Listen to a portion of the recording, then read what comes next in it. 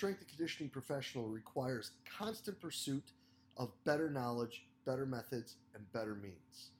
But what if there was a place where strength and conditioning coaches could learn from some of the most innovative practitioners in the world, such as Jeff Moyer, Lachlan Wilmot, William Wayland, James the Thinker Smith, and Kirwan Flatt? Well, you could find multiple lectures from each of these top-level coaches and a few lectures and examples from yours truly as well, all in the Strength Coach Network. The Strength Coach Network is going to bring you well over 100 different lectures from some of the top practitioners in the world to be your one-stop shop for your continuing education and professional development. So hop on over to strengthcoachnetwork.com/CVASP today and get your 48-hour trial for only $1. That's strengthcoachnetwork.com/CVASPS to get your 48-hour trial for only $1. I look forward to seeing you in the Strength Coach Network. Welcome to this week's Eccentric Minute, brought to you by Eccentric. This week's Eccentric Minute, we're going to review one of our foundational single leg exercises, and that is the K-Box split squat. Just like with the squat, guys, make sure you got that tether taut when you're at full extension and set yourself a counterbalance. Here we're going to use the barbell on the rack. Sink it down just like a regular split squat, chest tall, and drive through that front foot. I really like that back plate there to take tension off that back toe. As we progress forward, that's going to be big time to help us even keep our weight forward more. As we increase intensity and decrease volume, we're also typically cutting depth, therefore increasing transfer when we're looking at stopping power at a greater height. Guys, give this one a shot. I'm sure that this is one that you're going to find some great carryover for your athletes. I really hope you enjoyed this week's Eccentric Minute. Make sure you check them out at eccentric.com to find out everything you need about the K-Box and the K-Pulley. Hello, and welcome to the podcast. Today, guys, I have the absolute pleasure of sitting down and discussing team building strategies with Trinity College's Bill DeLonges. After a real quick rundown of how we got up to Trinity, Bill dives right into the driving factors behind some of these strategies. You know, guys, and this is some really neat stuff. It's going to lead right into, how he selects athletes, to be in these leadership roles, and then how he selects what methods and exercises they perform. He's then going to share with us quite a few different examples of workouts that they use, including the goals at the end of each, and how he periodizes his workouts around them, and where there are times he may back down, and then where there are actually times where he doesn't back down at all, and the reasoning behind all of this. We then discuss the pros and cons of working at the Division III level with the rules, and how that really impacts the work that he gets to do with the student athletes day to day. This is really an awesome talk, guys. I hope you enjoyed as much as I did. Let's get right to it. Bill, thank you so much for spending the time with us today. Thank you for having me. Yeah, man. I'm fired up for this because this is going to be an avenue that I don't think enough coaches talk about when they're trying to get everything going. I think we talk a little bit more about just our X's and O's and percentages and stuff, but not so much about some of the fun ways that we can get kids to be better. But before we dive into the meat and potatoes of what we've been kind of rapping back and forth about, let's let the 1.5 people who doesn't know who Bill is and where he's at know how you got up there and what you're into today. All right. Well, I'm at Trinity College, which is a small Division III school up in Hartford, Connecticut. Been here. This is my 5th year.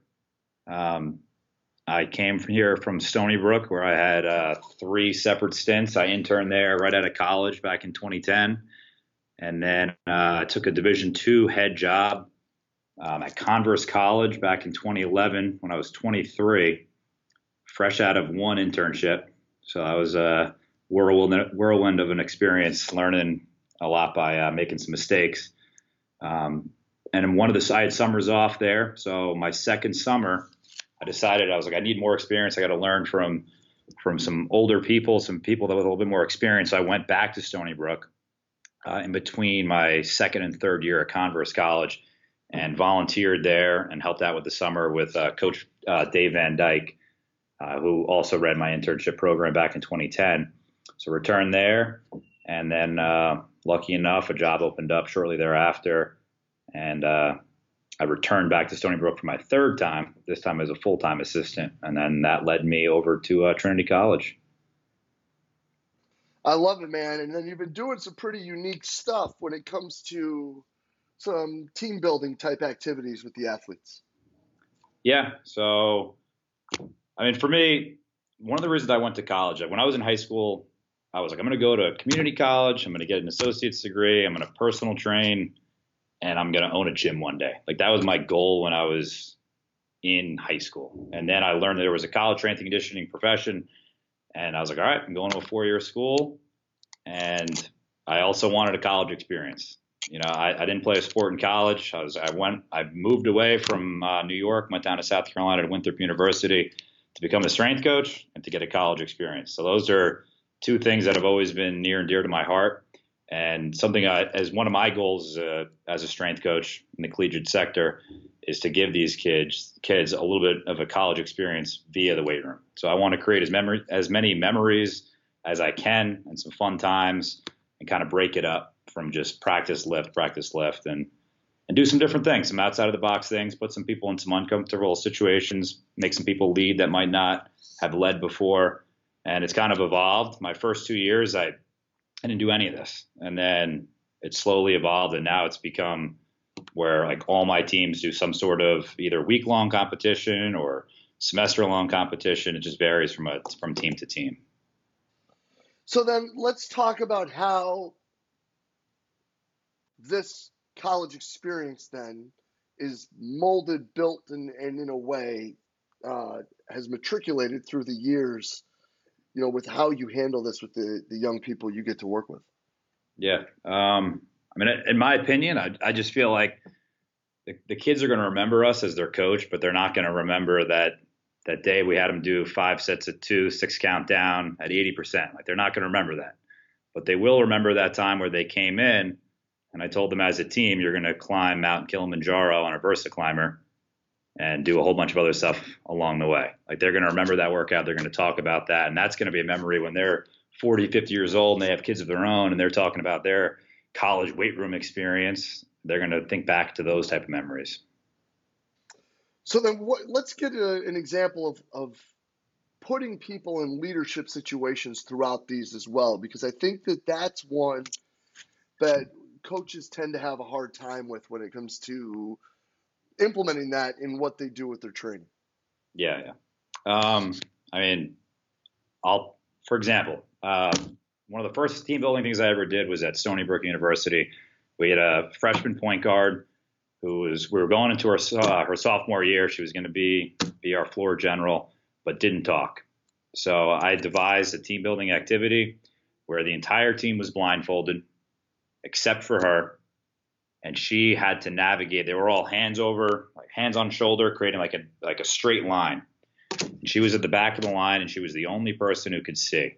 And I developed like a maze throughout the weight room where they need to retrieve certain tasks or retrieve certain items and make it through this maze, and putting her in the situation where she was the only one who could see, making her step out of her comfort zone and have to lead 10, 11 other girls through this challenge. I had the lights off. There was music blasting. So I also made her talk loudly. She had to talk above the music. That was kind of the start of all this. And since then, really just putting people in spots. Like, I'll do a lot of varying communication things where one person might be blindfolded, another person can see them but can't talk, or can see them but can talk, and then another person who cannot see them but can talk. So we're creating like this. The person who's blindfolded has got to get through this maze. The person who can communicate verbally with them has got their back to them. And then the person who can see them can't talk, so they're using all these different hand gestures to try to communicate to the person who can't see him but can talk. Does that make sense? No, 100%. I know that was a lot right there. But so if I have an athlete that I want to step out of their comfort zone and be a little bit more verbal, I'm going to put them in the position of, you're going to be the talker. You can't see. Just a lot of different games like that.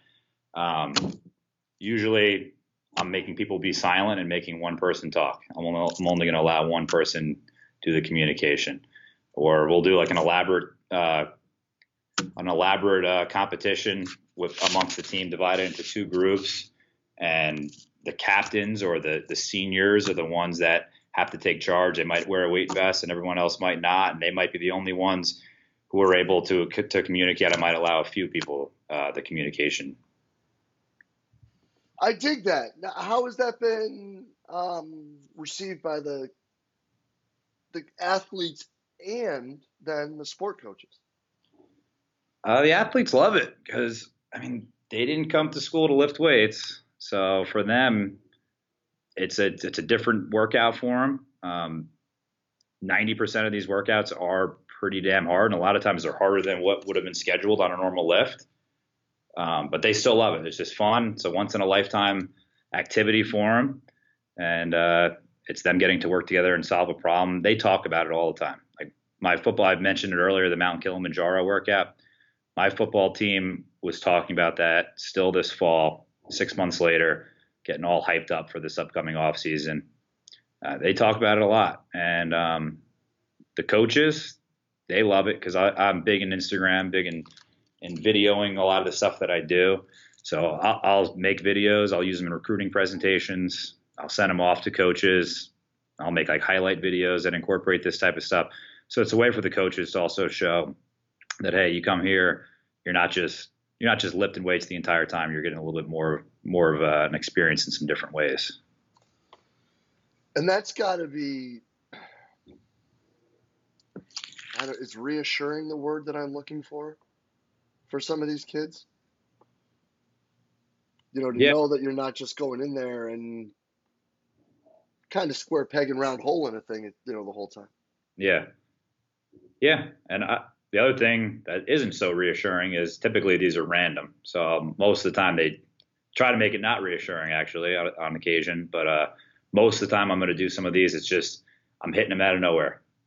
Like my women's ice hockey team the past 2 years, it was day one. So the freshman first experience with me was some on the football field team competition or team building activity, I should say. And then I got the idea originally from Don Brown, who was over at VCU down in your neck of the woods. But he interned at Stony Brook when I was an assistant there. And when he did his GA at VCU, he was telling me all about it. They call them road games. And the kids would come in the off season and they would just hit some random thing up. So like that's usually the theme that I go with is it's just at random. So it could just be today is Tuesday and we are just going to go outside and you're going to do this. And I kind of dig the whole they can't be prepared for. Yeah, I've definitely never announced we're doing a team building activity today. Every single time it's been out of the blue. My football team last year, the Kilimanjaro workout, I sent them in our group mate just a picture of Mount Kilimanjaro, like 2 hours before they showed up in the weight room, just to kind of confuse them. And then they showed up, and that workout we talked about, I read one of the weight room wisdom stories from McKeefery's book of taking your bees into outer space and stepping out of your comfort zone and taking the path of least resistance. Read him that story, and then I said, this is the mission for today. And we had 8 different stations, and one of the stations was the Versa Climber, and they had to climb. And all the other stations, we had one rest station. 5 of the other stations were really just like putting you in a spot where you want to quit and give up, and your teammates rallying behind you and supporting you.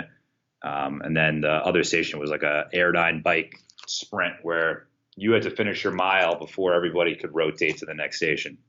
So I'm putting the person on the bike, I'm putting the group that are on the Airdyne bikes in a spot where they're seeing all their teammates suffer. And so they're trying to finish that mile as fast as they can because no one's dropping from their plank. No one's dropping from their ISO goblet squat until that mile gets done. And we just kept doing that over and over again until we got to the top of Mount Kilimanjaro. Yeah, man, I dig it. We've done some stuff like that. I just call it dictators, right? Where you're dictating whether or not everyone else is having fun, I guess that you could say at that moment. But I think that whole idea of having to work for your teammates is one that we might overlook a little bit too often. I think it's huge. I've been doing it for years. It's something that It's been in my program for a very long time, and I don't see it changing. So it makes some people that don't want to work that hard work just because they're seeing they don't want to let each other down.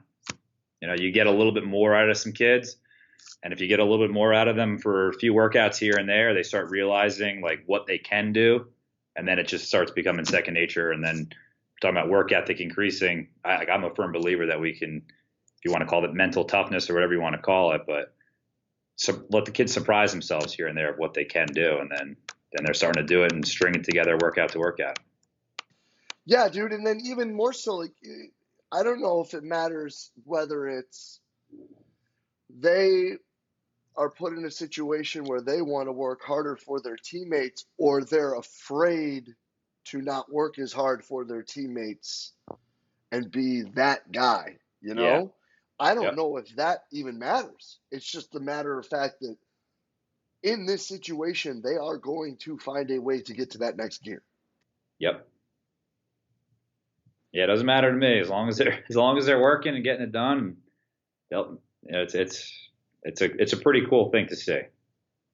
So then I guess my next question would be, how would this then impact the rest of your programming? So if you put this in on a Tuesday and you know that this is going to be way more of an output for the rest of the versus what it would have been on that Tuesday.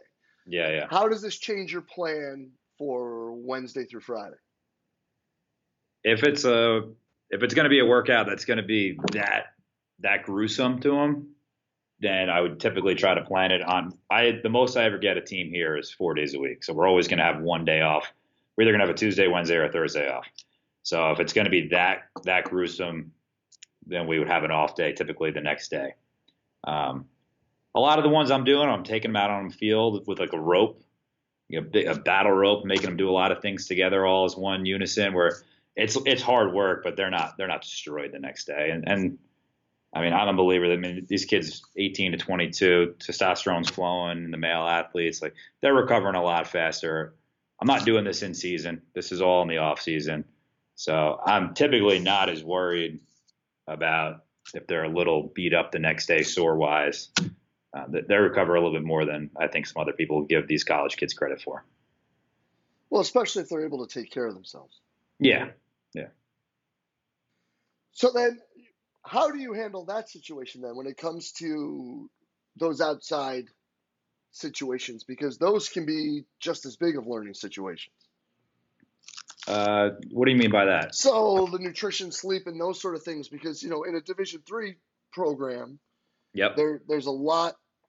I mean, the rules in and of themselves can be They're challenging. brutal. Yeah, okay. I was going to go a little less, but yeah, brutal's fair. The conference I'm in takes it to a new level. The NESCAC conference that we're in actually has more rules than the rest of Division III. So. Really? Yeah, we start 2 weeks later than everybody else. I 2 weeks later than everybody else is a pretty big deal. So we're down 12 practices to everybody else when our first game hits, if we start with a non-conference game. And we also don't have any non-traditional seasons. So when the football season ends in November, those coaches don't see them again until August. So we're not having a spring ball. We're not having a fall ball in baseball. There's none of that. So it's nice for a strength coach in a way, because when football season ends, our off season starts, I don't have to worry about anything. It's literally like they're just training in the weight room and training for our end of the season testing day, our end of the spring. I can see some pros and cons for that when you don't have to, go through the traditional prep them for mat drills, prep them for spring ball, prep them for camp. You have just this time to prep. Yeah. I have 15 weeks in the spring of uninterrupted training for if you're a fall sport. And then the spring, my spring teams, they don't start practice till February 15th. So I had the entire fall, and then I get 4 more weeks when they come back to prep them for their first practice. Oh, 4 weeks in the spring semester would be game changing for most sports. Yeah. I mean, because you're going through then really half of the acclimation process, right? Yeah, we're The only thing is we got to make sure we hand them over ready to go, because we'll report back like our field hockey team, like they'll play their first game in like 5 or 6 days. So like I got to make sure that whatever conditioning program we gave them over the summertime, set them up for that first practice, and then obviously my spring sports I get to be there for it, so it's a lot easier. Yeah, but again, I think that problem is one that goes through every level, whether it's 1, 2, 3 NAIA, and that is the fall sport kids. Sometimes you just gotta hope, and the whole idea of there not being an 8-week period before you put a bunch of young women on AstroTurf that are from all over the country, not hot places, and ask them to run 2 to 3 a days in 110 degrees on AstroTurf. It could be a conversation for another day. Oh yeah. When it comes to health and safety, but yeah, I think that you kind of catch where I'm going with that anyway. Yep. So then, Bill, where do you see this going? Where do you see these other skills being developed in the weight room, and how coaches can become more than just muscle coaches, if you may? Yeah. Well, for me, so again, I talked about how we don't have this non-traditional season. So one of the challenges for us is they're still practicing just captain led. So I've really, since I've been at this school, I've noticed that the coaches are expecting, in my opinion, more out of our captains than other levels. Just they're running practices. Like our women's lacrosse program, the captains are running the entire fall ball, and then the entire 4 weeks they get back. It's a lot. So for me, I was like, I didn't see a leadership thing in place. So I was like, I want to try to implement as many leadership type things to prepare these kids to be the coaches in the fall ball, and to actually have the experience and the confidence in leading their teammates.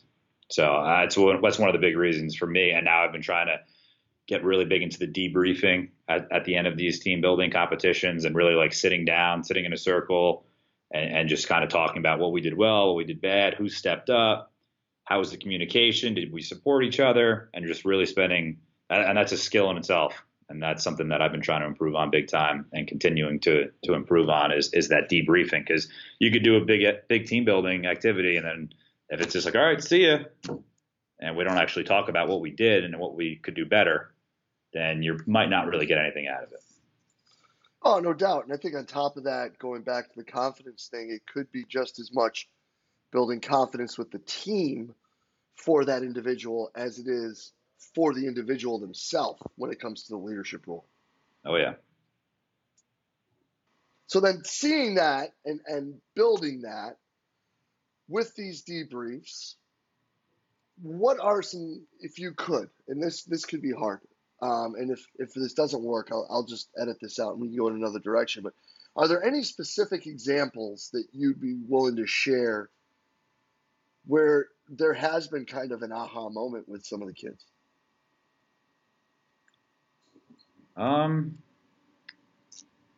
Well, let's see here. That's a tough one.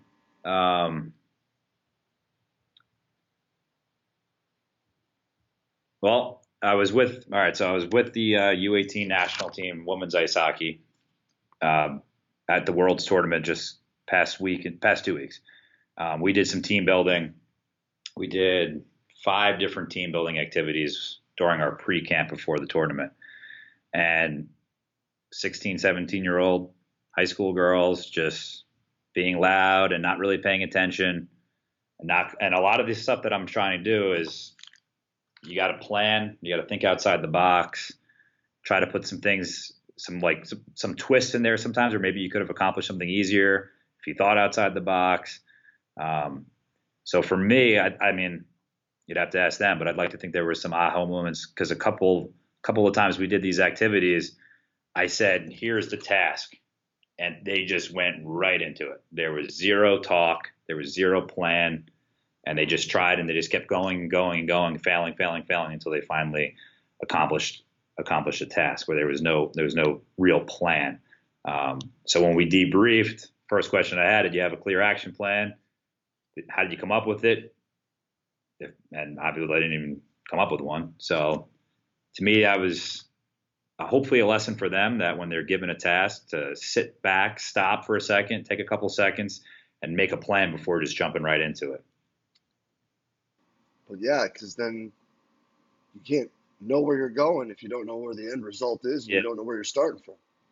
I see that at the high school level when I work with that team, and in the college level when you give a task, sometimes they just get so excited and just go and don't actually sit back and plan. So I try to preach on that one a lot. I dig it, man. I think that that's really important, especially for these kids to understand, again, not just the lesson for sports, but just what's going to happen later. Yeah.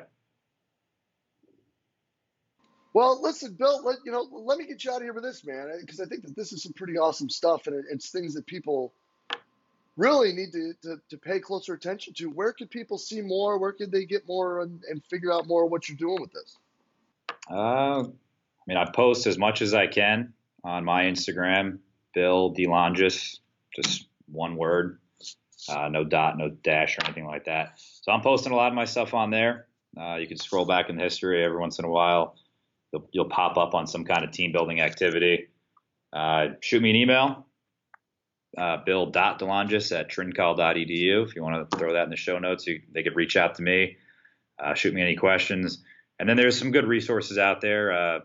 Project Adventure is a company up here in New England that puts together some learning courses. They have a ton of different courses that will teach you from all the way from obstacle courses down to no implements at all. They spend a lot of time on the debriefing. I took that course a few years back. I'm doing another one this upcoming July, I believe, up in the Boston area. So that's a pretty good resource to check out. Pretty reasonable priced courses as well by them. I love it, man. Yeah, we will make sure that all that is in the show notes so that people can, maybe step outside their box, and coaches can step outside of their comfort zone and maybe find a way to help these kids be a little bit better on top of that. Oh, yeah. Yeah. Glad I could help. Hopefully I made some kind of impact on somebody out there. Well, I appreciate your time, Bill. This is awesome, man. And we'll be in touch real soon. All right. Appreciate it. Have a good one. Cheers. And a huge thanks to Trinity College's Bill DeLongis for spending the time with us today. Guys, just some open, honest, candid sharing from a guy really doing some unique stuff to really help the betterment of the young people that he gets to work with. I can't thank Bill for all that he's done, and I also can't thank Bill enough for being so open, honest, and candid with his sharing today. Guys, this is awesome stuff. Make sure you hop over to Instagram, give him a follow at BILLDELONGIS. There's some really great examples of what he's doing, and I think that that's going to answer a lot of your questions.